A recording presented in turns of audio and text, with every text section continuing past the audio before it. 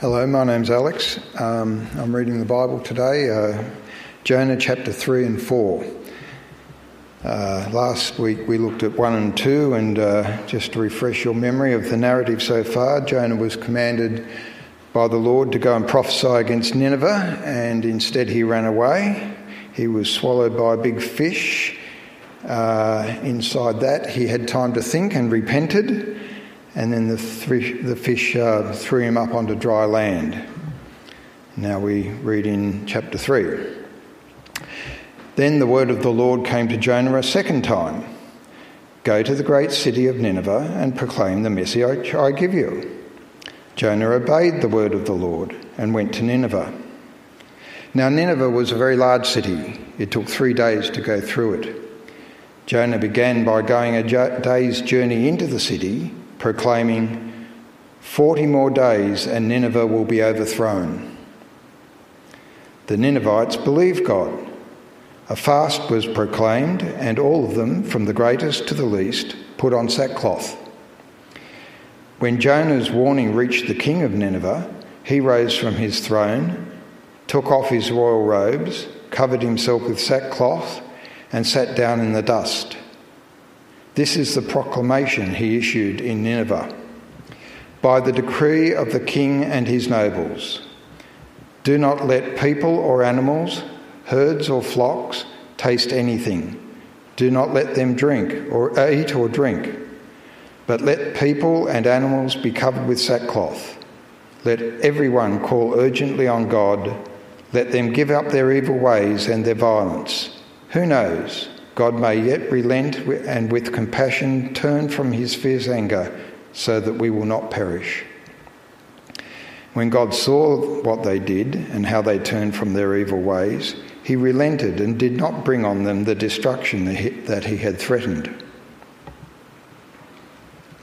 But to Jonah, this seemed very wrong, and he became angry.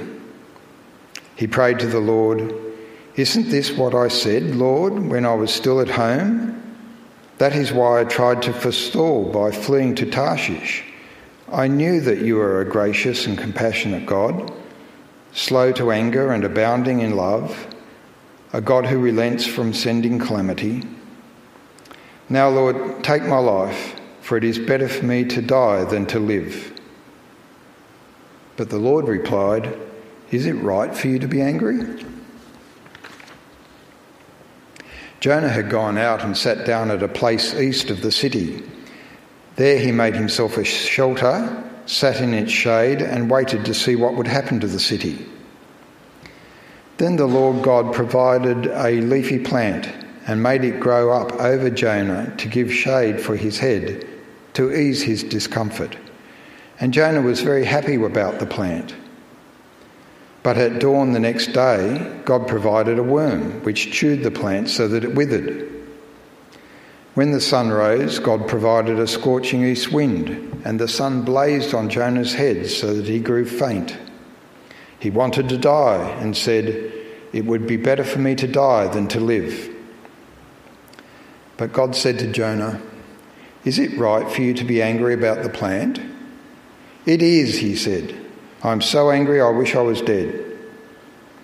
But the Lord said, "You have been concerned about this plant, though you did not tend it or make it grow. It sprang up overnight and died overnight.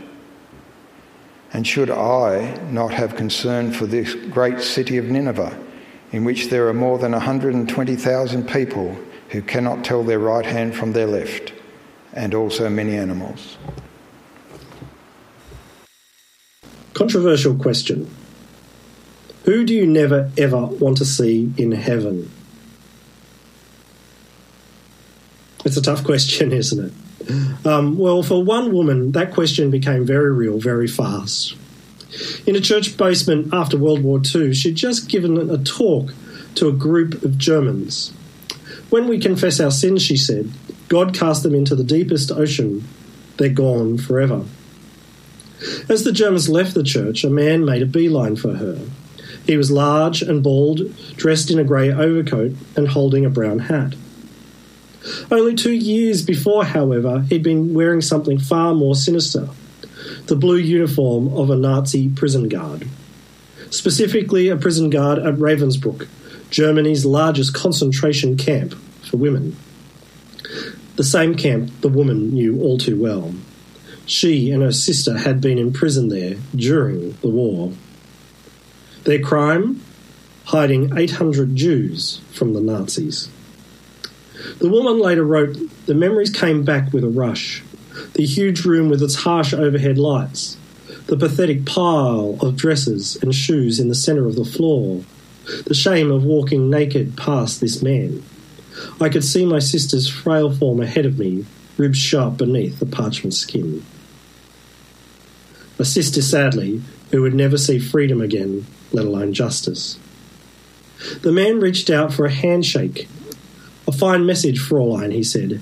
"How good it is to know that, as you say, all our sins are at the bottom of the sea." The woman hesitated from taking his hand. How did this man, who had done nothing, while women were forced into labour gangs, tortured, sterilised and raped, how did he deserve God's mercy? And I, the woman wrote, who had spoken so glibly of forgiveness, fumbled in my pocketbook rather than take that hand. The man continued, "You mentioned Ravensbrück in your talk," he said. "I was a guard there, but since that time I have become a Christian. I know that God has forgiven me for the cruel things I did there, but I would like to hear it from your lips as well. Fräulein, will you forgive me? Will you forgive me?" Well, friends, if you haven't heard that story before, it belongs to an amazing Christian woman called Corrie ten Boom. And that scene is straight from her autobiography, The Hiding Place. We're starting with her story today because she and Jonah encountered a similar problem. Both had incredibly wicked enemies. Both had to deliver a message of mercy to those enemies. And both struggled when their enemies did the unthinkable and actually asked for that same mercy. Now, most of us haven't gone through the trials of a Jonah or the trauma of a Corrie ten Boom, but we do know what it's like to be double-minded about mercy. On the one hand, we love being forgiven by God. We're incredibly grateful for his mercy towards us. We can't get enough of it. But on the other hand, when it comes to forgiving our enemies, people who have done the worst things to us, the most horrible things to us, that's when we draw the line and say, no way, anyone but them. So why are we so double-minded about mercy? And isn't it better just to ignore our enemies and let God sort them out? God even punish them? Well, friends, to answer these questions, we're going to learn from our passage 3 things. 1, God's mercy restores us. 2, God's mercy is for the undeserving. And 3, God's mercy is just. So first up, God's mercy restores us. Now, chapter 3 opens with 3 remarkable words, and I wonder if you spotted them. Then the word of the Lord came to Jonah a second time. A second time. And it's remarkable because, as we saw back in chapters 1 and 2, here we have a prophet who did everything to run away from the Lord. Jonah basically gives the Lord the middle finger when he's asked to go to the Assyrian city of Nineveh and preach against its wickedness. Why? Because he suspected that God's warning would actually scare people into repenting. God's judgment always comes with God's mercy. And Jonah doesn't want the Ninevites to be saved. And so when Jonah does run away, the Lord sends a massive storm to warn him and a giant fish to save him from drowning. Now, we learn in chapter 3, verse 2, that the Lord asked Jonah to do the same thing as he did back in chapter 1. Go to the great city of Nineveh and proclaim to it the message I give you. Well, why is that important? Well, think about it for a moment. It's like your boss handing you a plane ticket to a conference in Pakistan, but instead you go to, say, Las Vegas. Over in Las Vegas, you blow all your money on poker machines and alcohol and you end up in jail. And after a while, you realise that you have to ring up your boss because he's the only one who can rescue you. But rather than abandoning you, your boss pays for your plane ticket back home, He calls you into his office, hands you a new plane ticket to Pakistan, then calls an Uber to take you back to the airport. The only thing he tells you is go and do a good job. Now, no boss would ever do that, would they? Mercy would be the last thing coming out of their mouth. But that's what God's doing here with Jonah, isn't it? He's not yelling and screaming and thundering from heaven as he has every right to. Instead, God says nothing about Jonah's rebellion and just sends him back out on the road again. He doesn't even strip him of being a prophet. God sees Jonah as the right man for the job. In other words, God restores him. He restores him. And do you see that? Do you see how extraordinary God's mercy is in this scene? When someone we love hurts us or betrays us, we normally put a red line through their name forever, correct? We refuse to see them, we refuse to take their phone calls, we try not to even think about them. But what does God do instead? He puts a line through your sinfulness, not your name. He doesn't hold a grudge. He doesn't expect you to work your way back into his good books. Instead, he picks you up, dusts you off, and sends you back out into the world. He restores you. He restores your relationship with him. He restores your life with purpose. And he restores your worth. Not just your self-worth, but more importantly, your worth in his eyes. It's just as the psalmist writes, he heals the brokenhearted and binds up their wounds. Now imagine for a moment if God did the opposite, that God was petty and spiteful like the rest of us when we were wronged. He wouldn't have saved Jonah. He wouldn't have even sent the great fish. And if he did, a cruel and merciless God would have left his prophet on the shoreline dripping with guilt and shame. Jonah would have spent the rest of his life trying to win back God's favour. He'd be on a hamster wheel, working his tail off, but getting nowhere. And that's what happens in other religions. People have this need to earn favour, to earn mercy. It's what our hearts naturally tend towards. But the real Lord, the God of the Bible, our merciful God, our loving God, he fully restores us and he fully forgives us. Even after we do the dumbest things, we are assured a fully restored relationship with him. And that's what God does with Jonah at the start of our passage. He restores him. He trusts him to go off to Nineveh again, which Jonah happily obeys. The question then becomes, what does Jonah do with this mercy?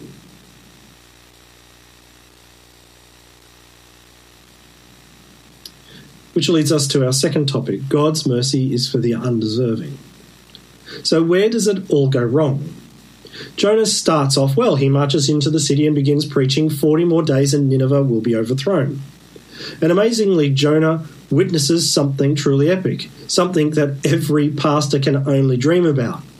Verse 5, the Ninevites believed God. An entire city of 120,000 people from the greatest to the least, puts on sackcloth and repents. And we're talking about like the population of Darwin here, all turning away from their sins in a matter of days. And that would be just amazing to see, wouldn't it? Remarkably, even the animals join in, which sounds strange, but a modern example would be like seeing horses wearing black at a funeral procession. And wouldn't you want to be a fly on the wall? Wouldn't you want to be there and watching it unfold? In fact, wouldn't you love to see that happen now? So why did the Ninevites do it? Well, the answer comes in verse 9. Who knows, the king of Nineveh says, God may yet relent and with compassion turn from his fierce anger so that we will not perish. Even this pagan king recognizes that God's judgment always comes with God's mercy. Now, if you were an Israelite at the time and hearing this story for the first time, your jaw would be on the ground. You wouldn't be excited at these 120,000 Ninevites suddenly repenting. You'd be up in arms. There's no way that these Gentiles deserve God's mercy. They were Israel's mortal enemies. They were murderers and sadists, idolaters and pagans, warmongers and slavers. They were part of a ruthless superpower who loved nothing but to pick a fight. You'd be wanting to see their utter destruction, not hoping that they'd receive God's mercy. Mercy was for Israel and Israel alone. And the shock of this is captured at the beginning of chapter 4. But to Jonah, this seemed very wrong, and he became angry. And the word angry here in the Hebrew is directly linked to the concept to burn. Jonah is burning inside. So much so that verse 2, he reacts by unloading both barrels on the Lord. Isn't this what I said, Lord, when I was still at home? Is this what I tried to forestall by fleeing to Tarshish? I knew that you are a gracious and compassionate God, slow to anger and abounding in love, a God who relents from sending calamity. Or to put it another way, I knew it. What a waste of time. I was right in running away from you. You are always going to forgive these people, Lord, weren't you? You're too soft, Lord. And if that's not bad enough, Jonah then finishes his tantrum, verse 3, by basically saying, if you want to be merciful to these degenerates, Lord, then fine, over my dead body. Now, on one level, Jonah is right. The Ninevites don't deserve God's mercy. But the irony is, neither does Jonah. Firstly, he conveniently forgets that the only reason he is alive himself is because the Lord saved him from his own wickedness. But secondly, and this is what we always overlook when we read this passage, Jonah's anger itself is an affront to the Lord. Jonah hasn't murdered anyone or hurt anyone, but his heart is full of hate and anger and a desire for his enemies to be dead. He's so enraged he wants them wiped out, and if he could, he would. Do you notice that? Jonah hates the Ninevites so much that his is no longer a righteous anger, it's a sinful anger. It's lingered way too long and poisoned his heart. Jonah cannot be calmed, even though the Lord 3 times tries to do exactly that, by asking, is it right for him to be angry? Verses 4, 9, and 11. And it is a trap that we need to avoid ourselves. And that trap is self-righteousness. Self-righteousness happens when we tell ourselves, I'm better than other people. I'm right, they're wrong. I'm good, they're bad. I'm forgiven. But those people, they could never deserve God's mercy. They're beyond saving. And this happens when we have an overconfidence in our own goodness. Sure, we're still sinners, but as the American Presbyterian minister Timothy Keller likes to describe it, we divide sin into little sins and big sins. We're okay because our sins are little sins, and they don't really hurt anyone. But our enemies, they're the bigger sinners because they hurt us or other people. They're the bad people. And so we end up justifying our sinful actions, explaining away our sinful actions by comparing ourselves to other people. We walk around with this superiority complex. And you only have to go online and watch the news to see how widespread and ugly that kind of thinking is right across the world. The famous 19th century English preacher Charles Spurgeon once warned, the greatest enemy to human souls is the self-righteous spirit which makes men look to themselves for salvation. And so Jonah reverts back to his old ways from chapters 1 and 2. Do you remember what that was? He thinks he knows better than God. He thinks he's a better judge than God. He's like a nightclub bouncer blocking the front doors of heaven, deciding who's in and who's out. And for Jonah, the Ninevites are definitely out. Now, if you fall into that trap, if you realize that you have self-righteousness in your heart, there is a simple solution. Look to Jesus. Look to Jesus on the cross and ask yourself, do I deserve his mercy? And do I have the right to stop others receiving that same mercy? And when we look to Jesus, when we look to the cross, we should both be humbled and elevated. The cross humbles us by reminding us that Jesus died in our place, even though we were completely undeserving of such mercy. The only thing we deserved was the wrath that God the Father poured out on God the Son for all our sinfulness. It also humbles us by reminding us there are no little sins and big sins. All sin is offensive to God, including the small ones. All of us are just as guilty and wicked as each other, and no one holds the moral high ground. The cross elevates us because Jesus' sacrifice and resurrection frees us from the eternal consequences of our sinful nature. Not only do we receive eternal life, but we are not under the dominion of sin anymore. And because of Christ's victory over sin, we do have the power to say no to sin, especially to something as destructive as anger and self-righteousness. The Holy Spirit will help us. And when we do this, when we remember what Jesus did on the cross for us and the resurrection to come, it changes us forever.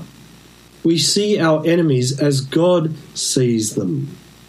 Not as people who are undeserving of mercy, but people who need mercy. Do you get that? Not as people who are undeserving of mercy, but people who need mercy. All people need mercy. God wants to show mercy to all people.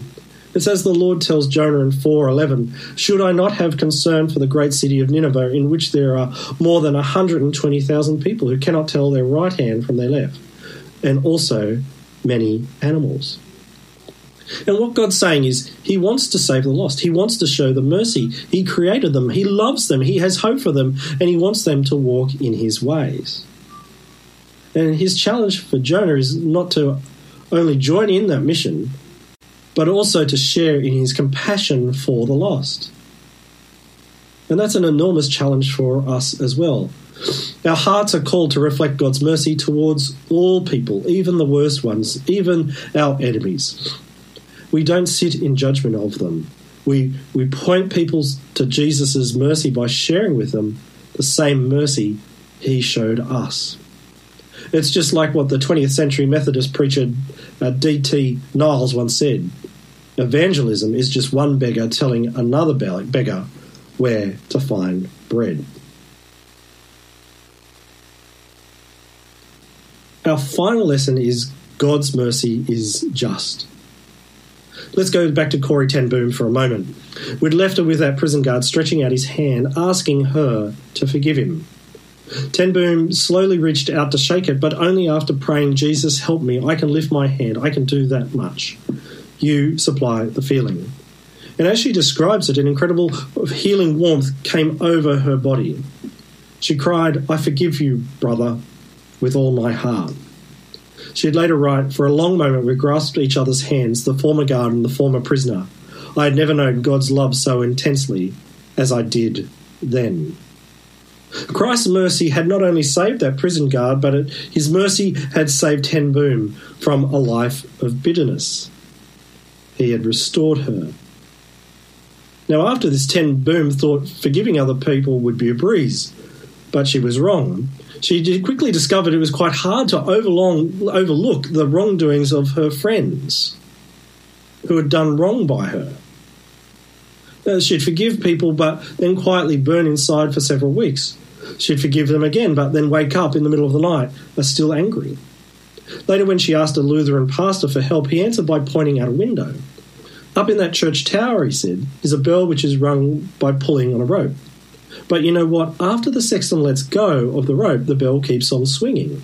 First ding, then dong. Slower and slower until there's a final dong and it stops. I believe the same thing is true of forgiveness," he said. "When we forgive someone, we take our hand off the rope. But if we've been tugging at our grievances for a long time, we mustn't be surprised if the old angry thoughts keep coming for a while. They're just the ding-dongs of the old bells slowing down." Now, the problem for Jonah isn't that his bells are slowing down. He just won't let go of the rope. His grievances are ringing as loud as ever. Why? Because he wants justice. red-hot justice. The Ninevites should pay for their crimes, and Jonah has no room in his heart for compassion. But the Lord desires for his people to reflect his own holy heart. And that's why we get this strange little scene involving the plant, the worm, and the wind in chapter 4. God is exposing Jonah's double-mindedness. He shows Jonah what happens when his divine judgment does in fact override his mercy. And if you remember verse 6, God starts by blessing Jonah with a large, shady plant. But when Jonah needs that shady plant the most, when he needs God's mercy the most, God takes it away. Soon, verse 8, Jonah finds himself facing the relentless judgment of God, which is personified in the sun and the scorching east wind, to the point that he wants to die. And essentially what Jonah is getting a taste of is what he wishes on the Ninevites themselves. The Lord is teaching Jonah, firstly, that God's judgment isn't something that we should desire on anyone, especially our enemies. We should only desire mercy. And as we learnt last week, salvation comes from the Lord. Not only is the source of salvation, but it's his driving purpose. And secondly, the Lord is teaching us that if we desire justice for the wicked, then it's only God's mercy that spares us from receiving the justice we deserve ourselves for rebelling against him. There are no little sins or big sins. But despite all this, Jonah still wants justice. He won't be happy until the Ninevites are all wiped out. But by seeking justice, Jonah keeps overlooking one thing. God's mercy is just. The Lord is both merciful and just at the same time. For the Israelites, they sacrificed the life of animals as atonement offerings at the temple for their sins. We, as the church today, we know it through the cross. When Christ gave his life as a sacrifice for us at the cross, what happened? Again, God the Father poured out his terrifying justice on God the Son. Jesus took every insult, every blow, and every nail for our wickedness, our sinfulness, and our rebellion, so that we could receive his mercy. And that's why it's dangerous for anyone to accuse God of not punishing sin, of being too soft. God never turns a blind eye to our sins. He never sweeps them under the carpet. He never shrugs his shoulders. Instead, he does get angry about our sin. He does get angry about injustice. He does get angry about suffering, fiercely so. He poured out all that anger 2,000 years ago on Jesus. He didn't spare 1 ounce of wrath. But we need to remember also that the Lord's justice is also coming in the future. The day of judgment is coming closer day by day for the unrepentant. He's still being merciful to us by holding off his day of judgment until the last sinner seeks his mercy. He wants as many people as possible to seek his protection and his love first. And if you're here today and you don't accept Jesus as your Lord and Saviour, then there's no one stepping between you and God on that terrible day. But if you do accept Jesus as your Lord and Saviour, then you are safe in his mercy. He's already paid the price at the cross. Friends, to finish up, God's judgment is something that we shouldn't wish on our enemies. Jesus shielding us from the judgment of God is the greatest act of love and mercy ever in the world's history. It's why we must put aside our hurts and our hates, especially towards our enemies. They need Christ's mercy as much as we do. And you may not feel justice being served in this lifetime when you have been incredibly wronged and hurt and betrayed by someone beyond measure, and my heart breaks for you. But we haven't been restored by God to judge others. We've been restored to show mercy, God's mercy to all people, just as the same mercy he showed to us.